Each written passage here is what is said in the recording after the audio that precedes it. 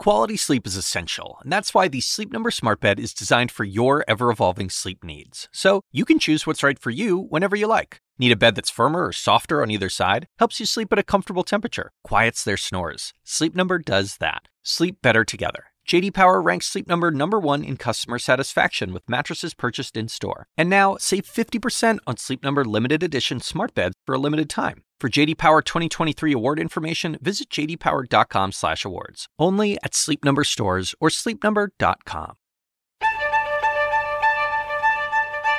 You're listening to CNN Town Halls and Debates, your direct source to the people shaping your world. It's a forum for you to get answers to the tough questions and better understand the issues that matter to you. We're bringing this episode to you uncut and unfiltered, straight from the national stage. And it all starts right here, right now, on CNN.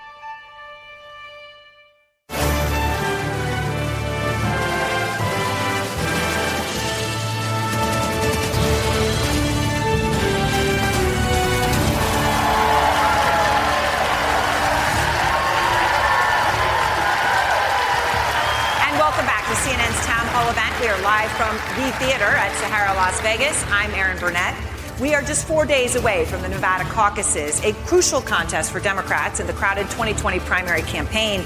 The candidates are making one more final pitch to Nevadans, including the undecided voters right here in our audience tonight. The former mayor of South Bend, Indiana, Pete Buttigieg.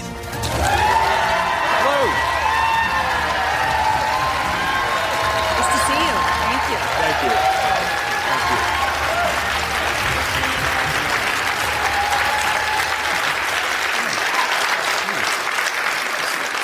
I want to begin tonight with a question about the president and what's going on with the judicial system in this country, President Trump.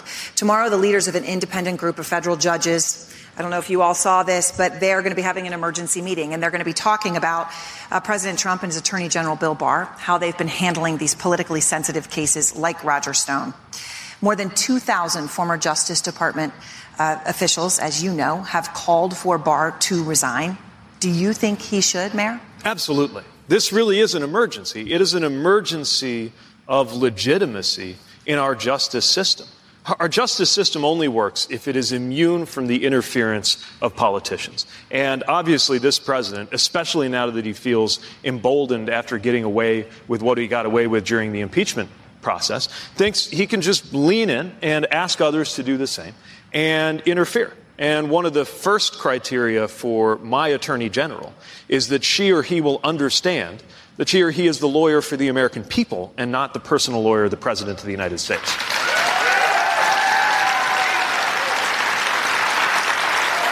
I want to bring in Jamie Shea in our audience. She's from Henderson. She is retired, but she is volunteering this week, Mayor Buttigieg, for the Democratic Party in the caucuses on Saturday, and she is supporting you. Go ahead, Jamie. Hi, Mayor Pete, and thanks for coming tonight. You've not had a great amount of success turning around the lack of support of people of color.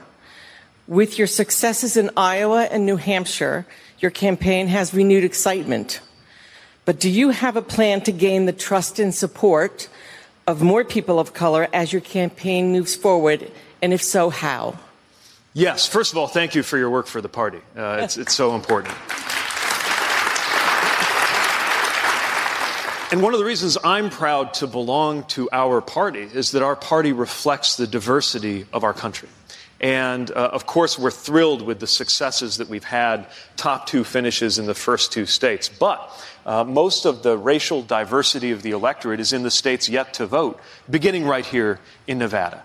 And I view this not as a political question, but as a question of how to make sure we can lead in order not just to win, but to deserve to win.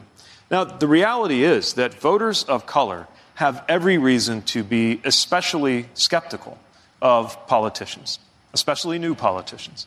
When voters of color, and I'm thinking in particular of black voters who have been the most reliable and loyal constituency in the Democratic Party, feeling that politics has not delivered for them, often feeling that our party has taken their support for granted, I understand why that bar is so high. Not only that, but I am from a city that has a complicated story, just like America has a complicated story. I'm proud of the things that we were able to get right, cutting black unemployment, cutting black poverty in our city. We were nationally recognized for race-informed work on economic opportunity. But we've also had tremendous struggles and a lot of unfinished business, especially when it comes to racial justice and policing.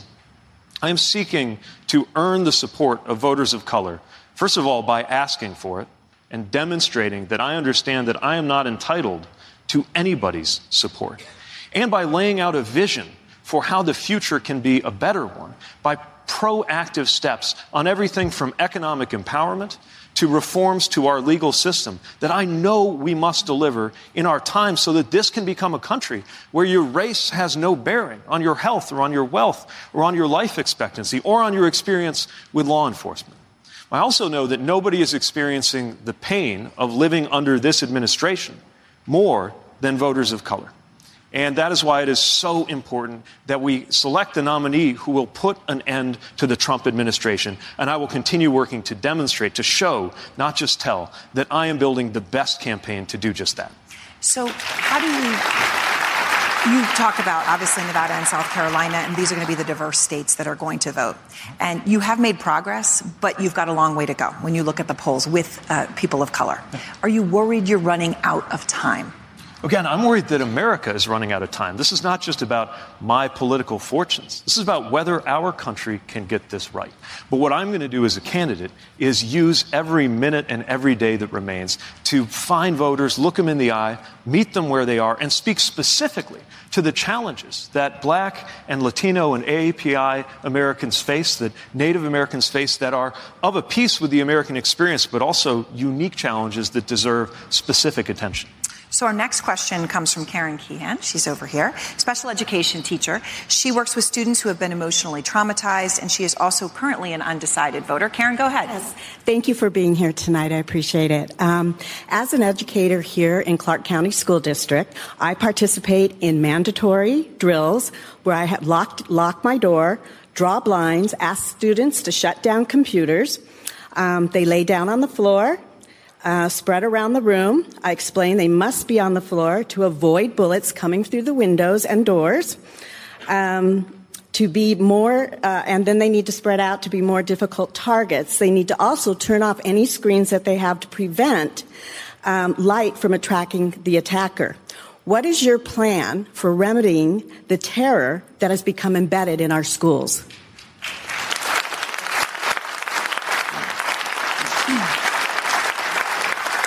It is heartbreaking to hear you walk through that because it's in the specific way you described it. I'm thinking about terms like dispersion of targets and the difference between cover and concealment that are things that I learned as part of military training.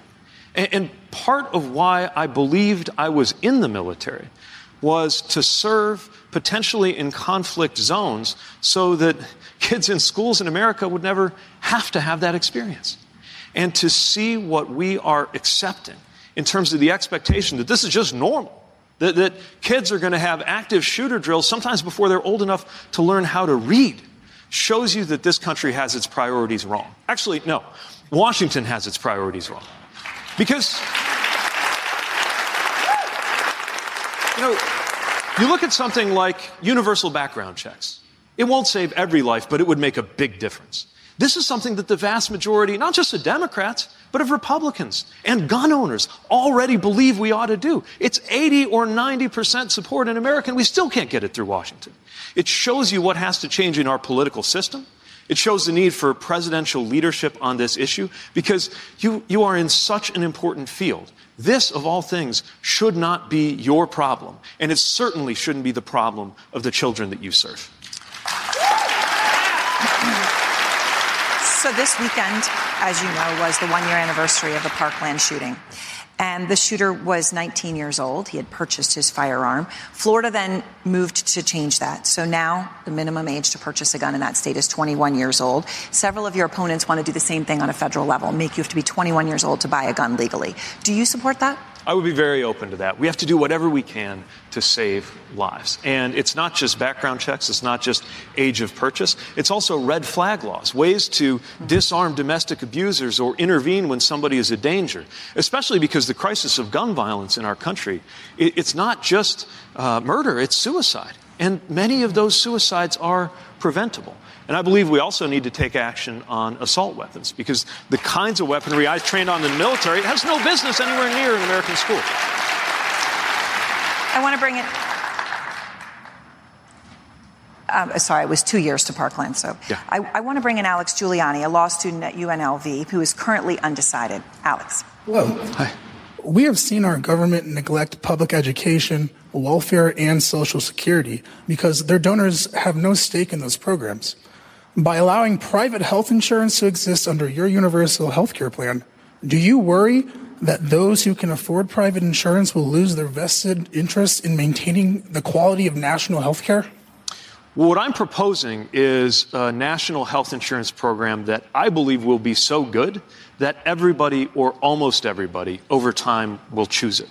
And if I'm right, then it will eventually become the Medicare plan for everybody. But I'm not willing to assume that we're right. This is where I part ways with my friend Senator Sanders. He believes that we should require everybody to adopt that plan, whether they want to or not. When actually there's a lot of folks here in the state of Nevada, for example, culinary workers come to mind, who negotiated for good private plans, often traded wages as part of that. Who are we to tell them they have to give it up? I believe that we should trust individuals to make the right choice for them. But I also believe that support will exist for this plan that I'm proposing we create.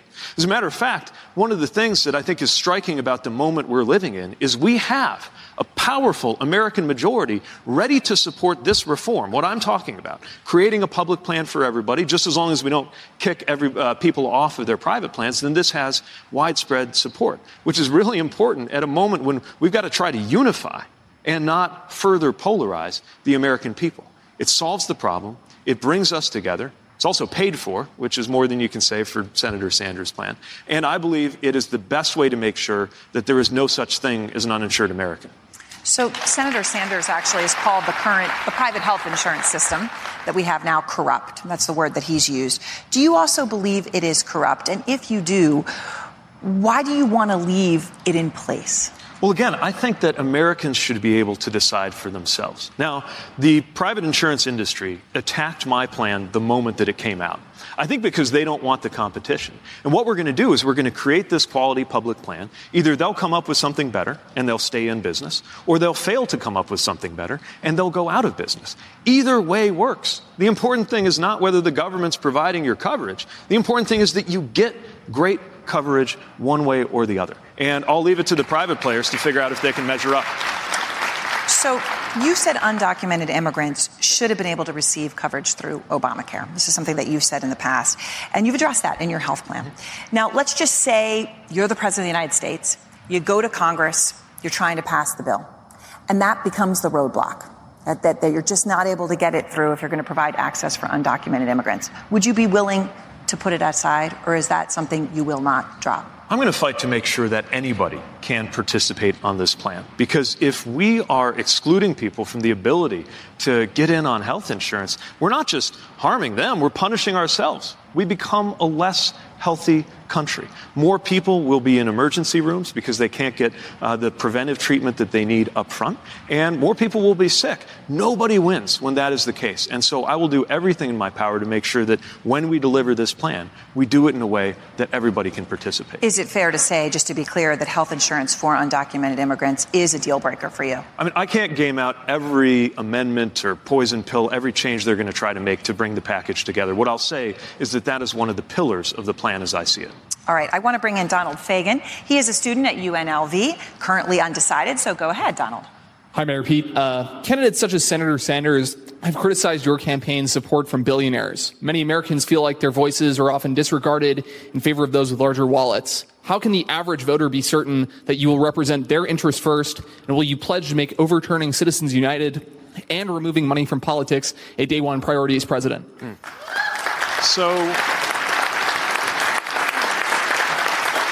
The answer to your second question is yes, I will. Citizens United is a disaster for our democracy. And if what it takes to fix Citizens United is a constitutional amendment, then I think that's exactly what constitutional amendments are for. Let's not be afraid, and let's launch that fight on day one. And as far as defending the interests of those who aren't wealthy, I have the smallest wallet of anybody running for president right now. They did a ranking in Forbes magazine, and I'm officially the least wealthy presidential candidate right now. So when I'm talking about the interests of the middle class, I'm also talking about our own. And I got into politics, I got into campaigning in order to be part of solutions for folks like my neighbors, folks like my own family. And I also believe that at a time like this, we've got to get help from everybody who is willing to support our bold vision for the future.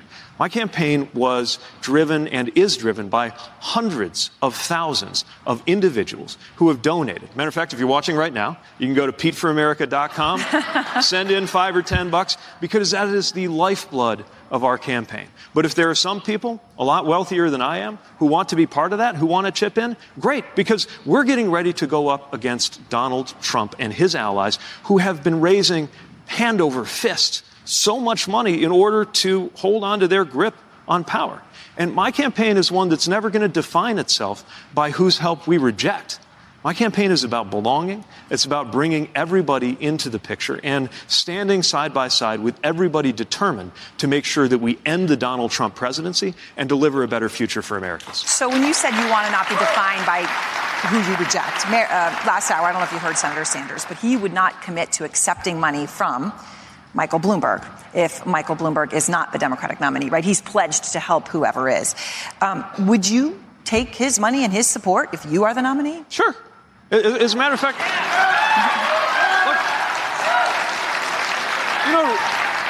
look right now, obviously, I'm competing against Mayor Bloomberg. We have, I think, different approaches and different visions.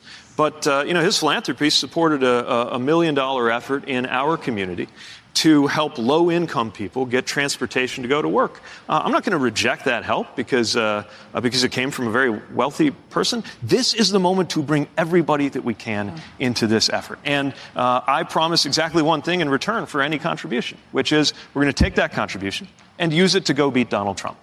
So, you talk about something he did in your community, but obviously Amy Klobuchar has said Bloomberg is, her words, she's hiding behind his ad spending.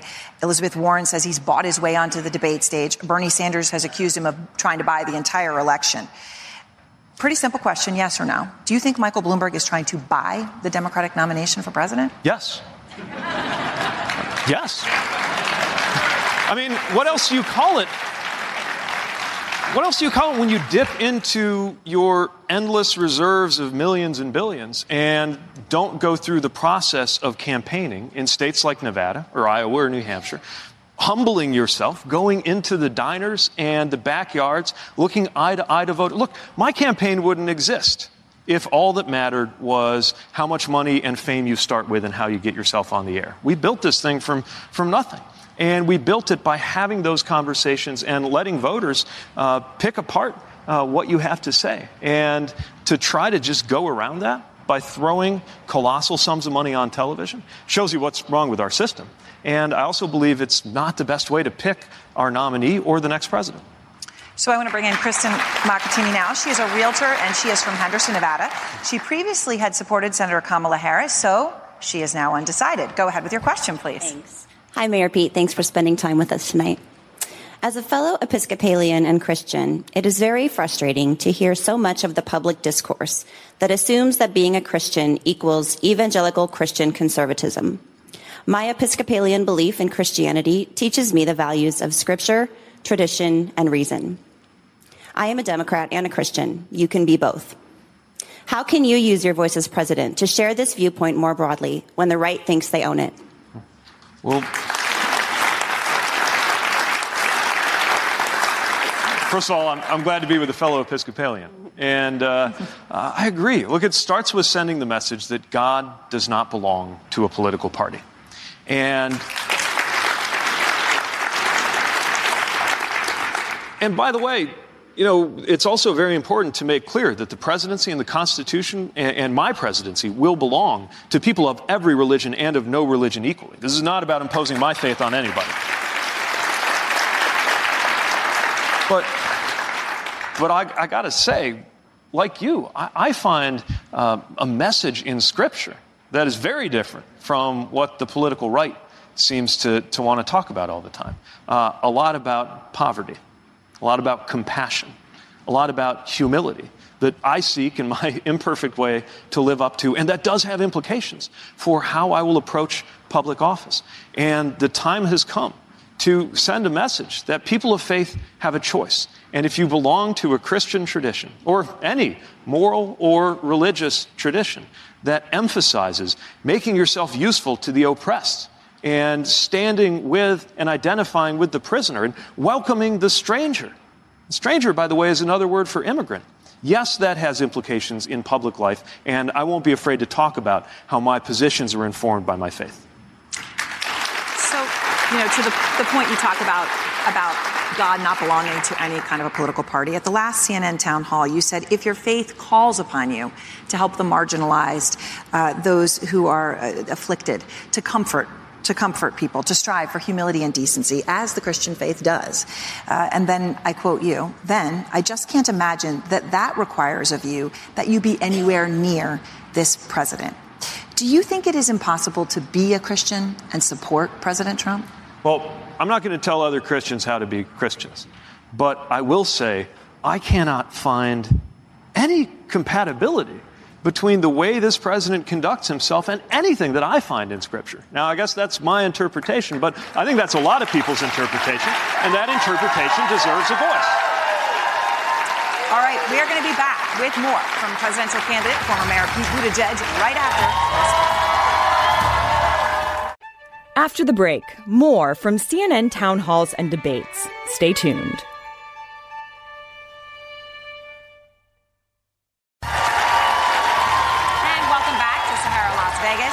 We're here with Democratic presidential candidate, the former Mayor Pete Buttigieg, for a live town hall.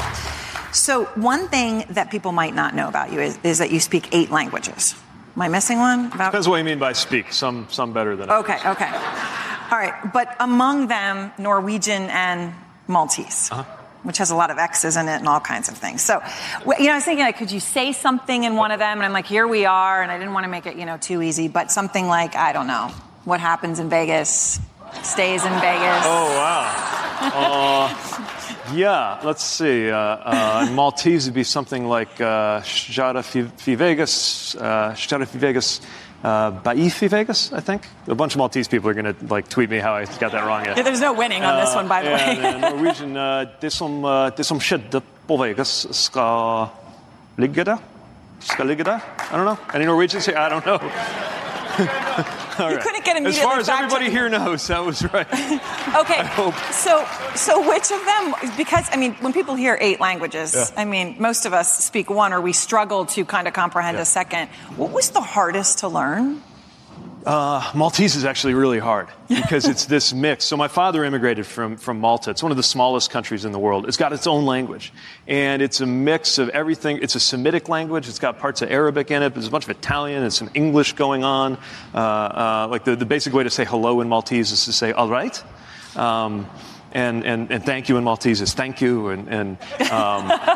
But you also say grazie, which is Italian. It's like a whole, but the languages that are the most different from English are obviously the most challenging. And you don't get to practice a lot of them. No, I know. Well, like I say, it's all those X's. Is there a time, though, that you can think where knowing one of these languages helped you help someone else? Yeah. I remember the day the travel ban went into effect. And we were in Houston. At the time, I was seeking to be DNC chair and decided to go down and participate in the protests on the travel ban. And there was a rumor going that an Iranian family had been caught up in the situation that they were being caught at customs and weren't being allowed through because of the ban. Anyway, we were there at the terminal, and there was this amazing scene. It was a protest that had been organized almost on the spot by a young woman who was a server at a Carrabba's. It showed you the power of online organizing. And within a few hours, hundreds of people were at the airport, and we were there calling for the travel ban to be lifted. And then there was a stay, I think, in court. And so this family started coming through, and they were being mobbed by TV reporters. And I realized that they might not have had any idea of why there were all these protests or cameras or anything. So I went up and I learned to deploy to Afghanistan. I learned Dari, which is kind of like Farsi, which is the language of Iran. So I see this man emerge, kind of Middle Eastern appearance. His wife is in a hijab. They got 3 or 4 little kids, a bunch of suitcases. They look exhausted. And I went up to him and started trying to ask, are you okay? Do you understand what's happening? Do you need any help? Everybody's here to support you. And the more I tried to say this in Farsi, the clearer it became that he didn't understand me at all. And then I realized he was an Arabic speaker, and I studied Arabic in college. I'm not very good at it, but I'd studied it. And had this conversation. He had no idea what was going on. He was actually Jordanian, and he just wanted to go home. And meanwhile, because I'm wearing a tie, the reporters from one of the local TV stations think that I'm his lawyer, and they start interviewing me. And one of them was from Telemundo, which was in Spanish, and they were asking me to try to ask him questions in Arabic, which I'm not that good at, and they were asking me in Spanish. And it was a real mess, but in the end, I just realized there was this crowd chanting and cheering, and they didn't know what was going on, so I just grabbed the luggage cart to help him and his wife and just got him out of there to the garage where his cousin was waiting to pick him up. Got him where he was going. All right, I want to bring in Dave Cormero. He is a retired patent attorney from here in Las Vegas, and you say you're undecided as well. Go ahead with your question, Dave. Mayor Buttigieg, welcome to our humble little town. Great to be here. I hate that anybody has to ask this question, but Mayor Pete, if you do become the nominee, how are you going to deal with the almost certain flood of personal attacks based on your sexual orientation? Well, it'll happen, and I'm ready. When I decided to come out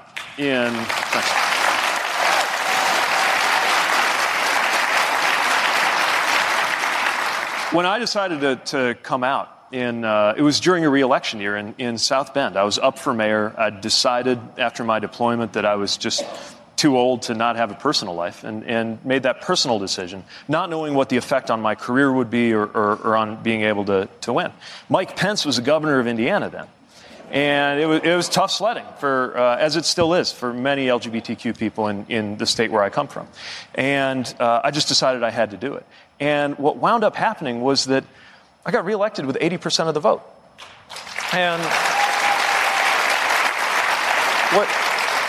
what that tells me was that at the end of the day, people were ready to judge me based on the job I was doing for them. But I also think it's important to recognize that change on these issues and acceptance and equality, even though it's got a long way to go, it's also happened at a pace that a lot of people are struggling with. And I think for those who haven't quite found their way all the way to the right side of history, it's important to beckon them in the right direction. I remember not long after I started dating Chasten, and I ran into a woman I knew in South Bend, older generation, a little more conservative, and she kind of gave me this mischievous pat on the arm, and she said, I met your friend the other day, and he is wonderful. That could have been a moment to give her a lecture on the difference between, your friend and your partner. But what I realized was in her way, she was kind of inching toward the direction of acceptance. She felt good about it. She felt good that she was moving in that way. And I think at a moment like this, it's really important that we find those who are maybe not quite there yet and help them get there instead of clubbing them over the head and telling them they're bad people until they see it just the right way. And I think that's a really important part of where our politics needs to go. So last week, Rush Limbaugh made homophobic comments about you, and he said that America's not ready, he doesn't think, for a gay president. Now, then Limbaugh, I don't know if you know, but he gave this whole story today that President Trump told him, don't apologize for saying anything you said. Publicly, though, Trump says that he would not have a problem supporting a gay candidate. Do you take him at his word? Well, not if he's sending out his supporters to talk in this way. And look, I mean, the idea of the likes of Rush Limbaugh or Donald Trump lecturing anybody on family values? I mean,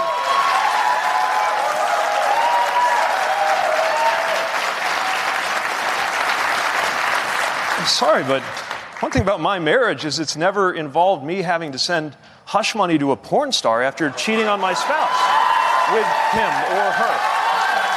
So, they want to debate family values? Let's debate family values. I'm ready. All right. Our next question is from Nick Elefantis. He is a high school government teacher. He is from Las Vegas and also undecided. Nicholas, please. Good evening, Mayor Buttigieg. Hi. It's widely acknowledged that the public education system in Nevada and across the nation is broken. Part of it is due to the attrition of teachers. We're faced with low salaries and crippling student debt. What can be done to help keep hardworking, highly qualified teachers in their job instead of looking for the door? Yeah. You may see Chasten, who's right next to you, is nodding along because he's a teacher with high student debt and who has dealt with low compensation. So we as a household, we understand what you're going through. And it is so important that we recruit and motivate and empower teachers to be in that profession. It's such an important profession. And yet, as we talked about earlier, teachers are now being expected to convert into highly trained armed guards. If there's a threat to the classroom, you're finding part of your job automated by the over-reliance on test administration. And then there's the simple fact that teachers are not paid enough. We can do something about that, and we should do something about that with federal funds. So I'm proposing that we triple the funds going into Title I in particular. Those are dollars that go into low-income districts, which is where having a great teacher is especially impactful, because low-income students and disproportionately black and brown students will perform better and earn more in the future, be more economically empowered if they have the best teachers. We also, I think, need to lift up the profession as a whole. I'm proposing we create an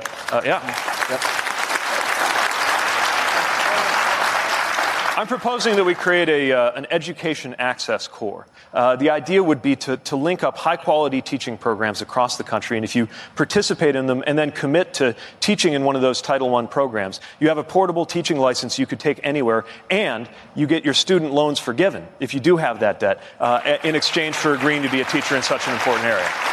Bottom line is, as I like to say, is that if we respected our teachers just a little more like we do our soldiers and paid our teachers just a little more like we do our doctors, this country would be a better place for all of us. So you were talking about federal funding and what you would do with federal funding. Elizabeth Warren, some of your opponents, have called for a complete freeze, no federal funding for new charter schools. Do you think that makes sense? Well, I think that we need to not have a meat cleaver approach on this, but insist that any charter schools are set up in a way that will benefit traditional public schools too. It can't just be up to whether you win a lottery that you have opportunity. We've got to make sure that charters can have a role in piloting new ideas or innovations, but they have to be subject to the same accountability and the same scrutiny as traditional public schools, and they should be funded at a comparable level. So if we're talking about federal funds being used in a way that would tilt the scale, and then a charter school that gets more money says, see, we got better results, but it's just because they had more resources, that's not fair. What we've got to do is make sure that any innovations that are going on in the space of education go toward in a way that would ultimately reach students at every kind of traditional public school in the country. And I neglected to mention one other thing, talking about teachers and how important that job is. There are a lot of people in school buildings and in classrooms, teachers, but also paraprofessionals and other educators and support staff who are also very much underpaid. And it's important that we, I think, speak to that as well. I meant to mention that. Jonathan Carter is also a teacher. He's a high school English teacher, part-time college instructor here in Las Vegas.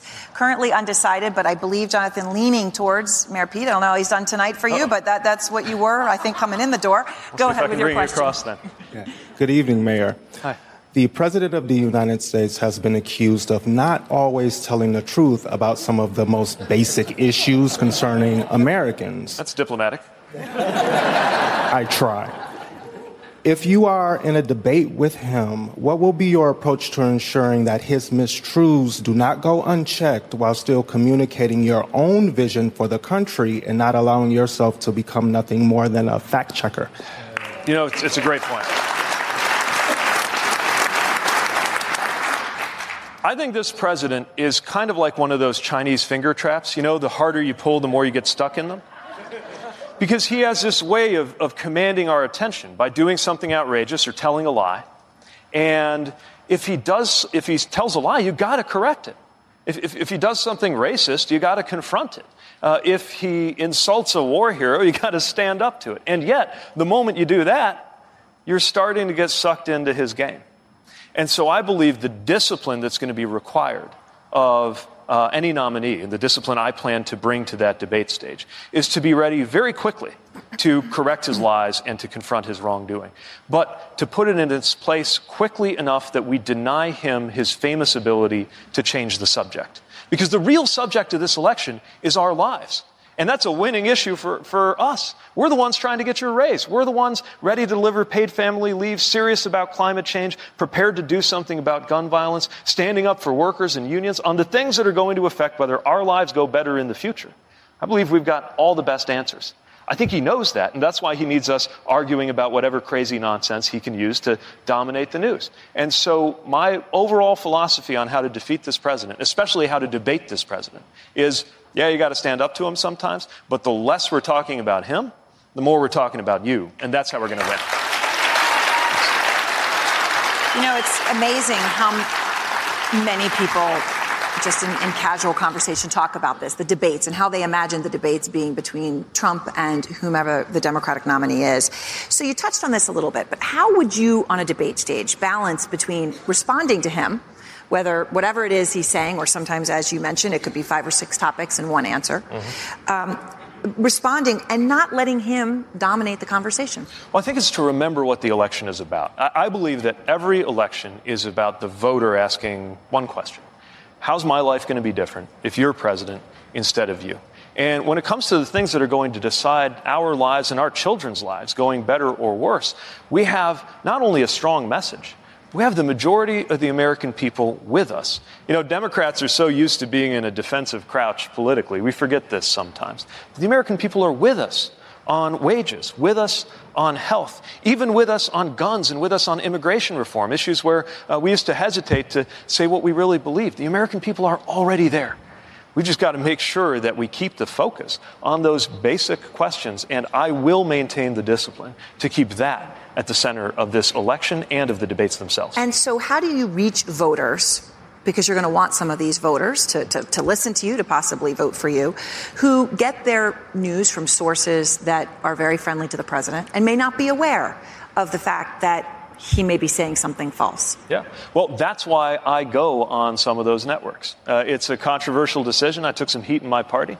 But in addition to appearing on networks like CNN, you're going to see me on networks like Fox News. Not because I'm under any illusions about their objectivity, but how can, in a world where people are starting to get their own information from their own sources and even have their own facts, how can we be surprised if somebody's not responding to my message if they've literally never even heard it? How can we be mad at them for believing a lie if it's the only thing that ever got to them? And those tendencies are only going to increase with these social media bubbles. That's why I think it's very important to pop those bubbles, to cross through different media. And I'm doing it as a candidate. I'll do it as president, too. So our next question is from Brian Lindsay. He owns a moving and a storage company here in Las Vegas. He's currently leaning towards supporting you, Mayor Buttigieg. Go ahead, Brian. Good evening, Mayor Pete. Hi. Good evening, Chess. Hi. Welcome to Las Vegas to both of you. Thanks. Measures to enact legislation to protect our climate and natural resources invariably run into GOP resistance, typically presented as this will cost us jobs or this will hurt the economy. Yeah. How do you protect our climate and protect our economy from job loss simultaneously? And would you support a specific legislative proposal for a carbon tax and rebate? I will. That's the answer to the last part, because I believe it would play a very important role in making sure that our economy and the prices in our economy accurately reflect the true cost of business as usual. Remember, the most costly thing we could possibly do is to stay on the path that we're on. And that's not just a moral cost, that's a dollars and cents cost, because the catastrophic effects of climate change, which we're already beginning to see, are only going to increase. So the idea of a carbon tax and rebate, or a carbon fee and dividend, whatever you want to call it, is that we assess a fee on the price of carbon, but at least in my plan, we would rebate that right back out to the American people. And I do it on a progressive basis so that most low and middle income people would be made more than whole. This is not about taking money out of the economy. This is about making sure that the economy accurately reflects the cost of carbon pollution and climate change. And that's part, but only part, of how we're going to meet these needs. Now, you're right. There has been a lot of partisan resistance to doing the right thing, whether it's climate, whether it's protections for federal lands, for air, and for water. But here's another example, kind of like what we were talking about earlier with guns, where actually there's a lot more agreement among the American people than there is on the floor in Congress. Right now, most Americans, including in conservative states, believe in protecting public lands, believe in making sure we have clean air and water. Now, there are some who have been made to feel like they are part of the problem, if you're working in certain kinds of industry, for example. Ironically, those are some of the very people whose skills we will need to recruit in the next generation of those industries that have to be carbon-free. There's no question there will be a transition, and I'm proposing that we invest over $200 billion in supporting workers through that transition. But we also estimate that we will create at least 3 million net new jobs by taking the action we must as a country to mobilize and fight climate change. And some of these jobs are might sound a little newfangled, high-tech, green jobs. A lot of them are jobs that are perfectly easy to understand right now. I'm talking about building trades. I'm talking about union carpenters and electrical workers and insulators and glaziers that we're going to need just to get our buildings to where they will have to be retrofitted for us to stay ahead of the climate challenge. So we got to break this idea that we're choosing between doing the right thing for our climate and doing the right thing for our economy. The only way forward for our economy, for our future, for our children, and for our climate is to step up, come together, deal with carbon pollution, and lead the world in doing something about it. So earlier tonight, go ahead and have a drink. Senator Sanders was talking about the Green New Deal, which he supports. And one of the key tenets of the Green New Deal is a federal jobs guarantee, which he happens to also support. Do you support a federal jobs guarantee? Well, I want everybody to have an opportunity to work, but I wouldn't structure it in the same way that Senator Sanders is talking about. What I would do is make sure not only that we're supporting everyone's ability to get training for jobs that are growing. I mean, remember, we have shortages right now in key areas from direct care workers to educators. Sure. But also, I'm proposing that we create a national service program, 1 million paid voluntary national service opportunities a year to help get people that experience of working on something important. In fact, a big part of it would be a climate corps. And then other parts of it could be decided by local communities so that we set everybody on the path to success, whether they're going to ultimately go to college or whether they're going directly into the workforce. All right, we're going to take a very brief break. When we come back, we'll have more with Mayor Pete Buttigieg right after this.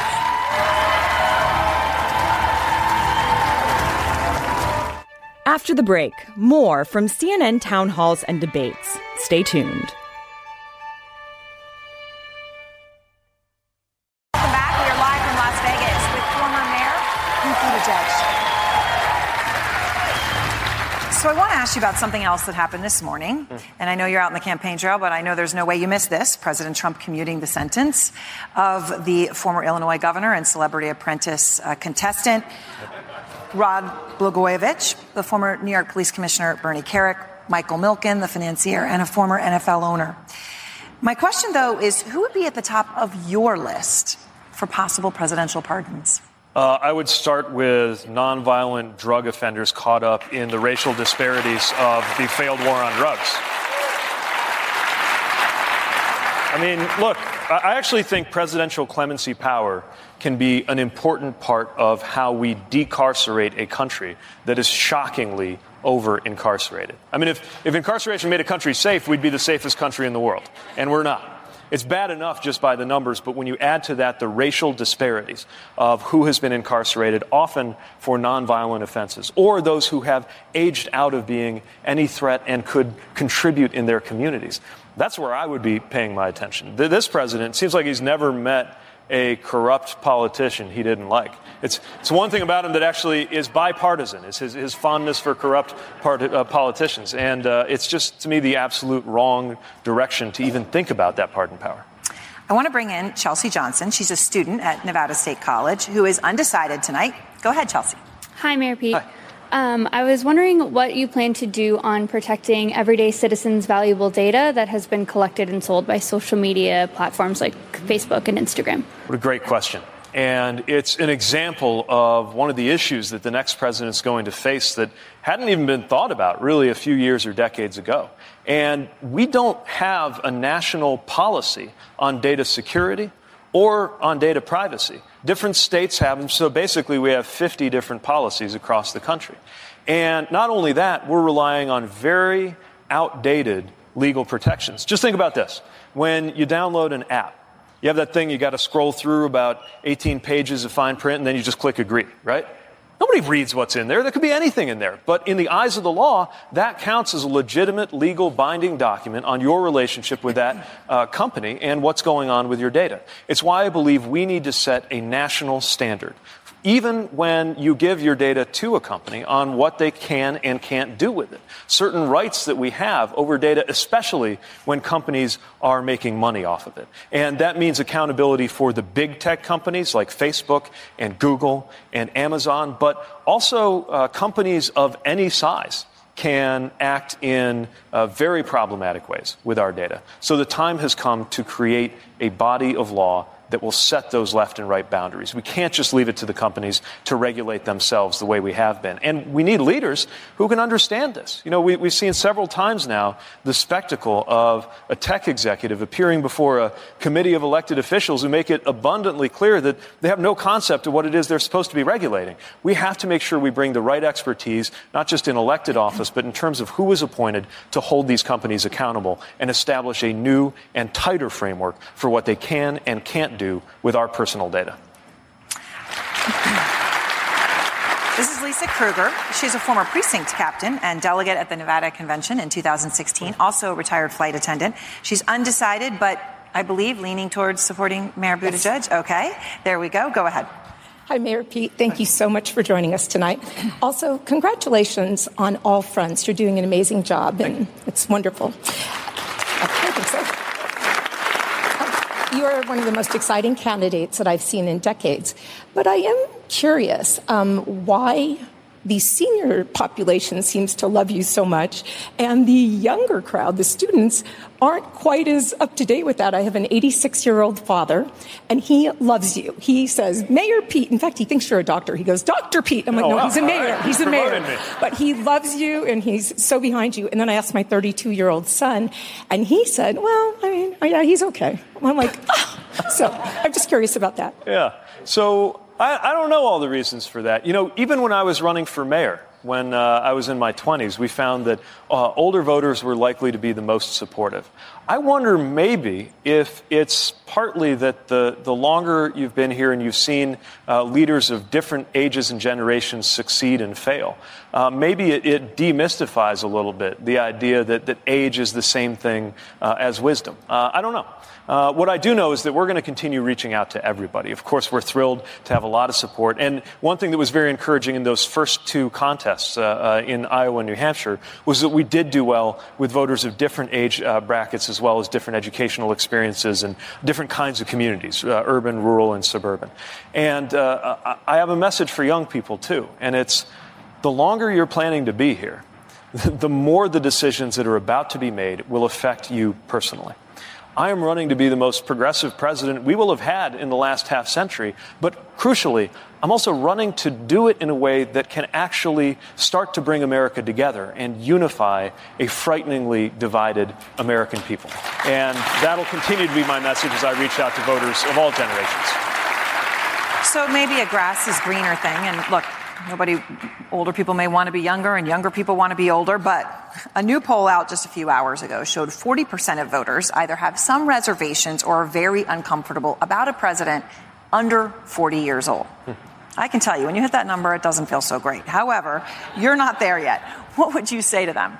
Well, again, I think that, look, every candidate, every person is different, but let's not equate age with wisdom. After all, we got the oldest president in American history, and how's that working out for us right now?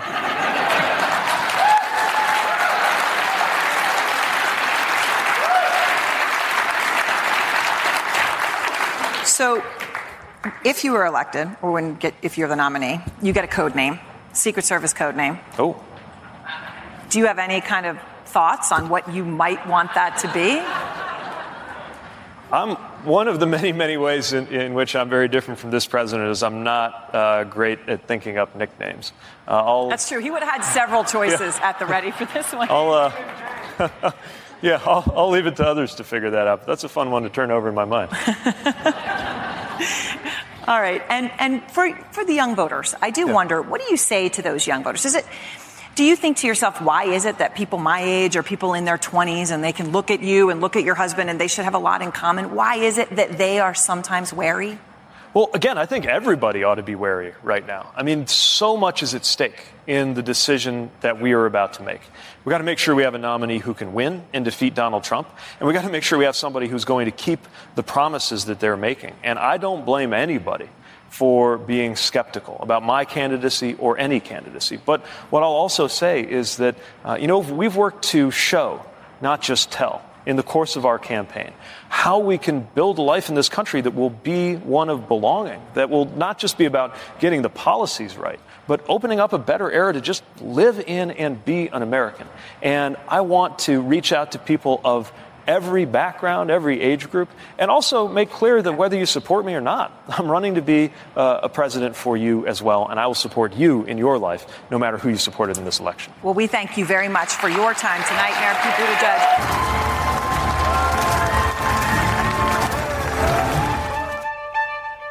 And that concludes this episode of CNN Town Halls and Debates, your direct source to the people shaping your world. To make sure you're always a part of the conversation, subscribe on Stitcher, Apple Podcasts, or your favorite podcast app. For even more updates, follow us on Twitter at CNN Podcasts. When you work next level. And when you play next level. And when it's time to sleep, Sleep Number smart beds are designed to embrace your uniqueness, providing you with high-quality sleep every night. Sleep next level. J.D. Power ranks Sleep Number #1 in customer satisfaction with mattresses purchased in-store. And now, the Queen Sleep Number C4 smart bed is only $1,599. Save $300 for a limited time, only at Sleep Number stores or sleepnumber.com. Prices higher in Alaska and Hawaii. Quality sleep is essential, and that's why the Sleep Number smart bed is designed for your ever-evolving sleep needs. So you can choose what's right for you whenever you like. Need a bed that's firmer or softer on either side? Helps you sleep at a comfortable temperature. Quiets their snores. Sleep Number does that. Sleep better together. J.D. Power ranks Sleep Number #1 in customer satisfaction with mattresses purchased in-store. And now, save 50% on Sleep Number limited edition smart beds for a limited time. For J.D. Power 2023 award information, visit jdpower.com/awards. Only at Sleep Number stores or sleepnumber.com.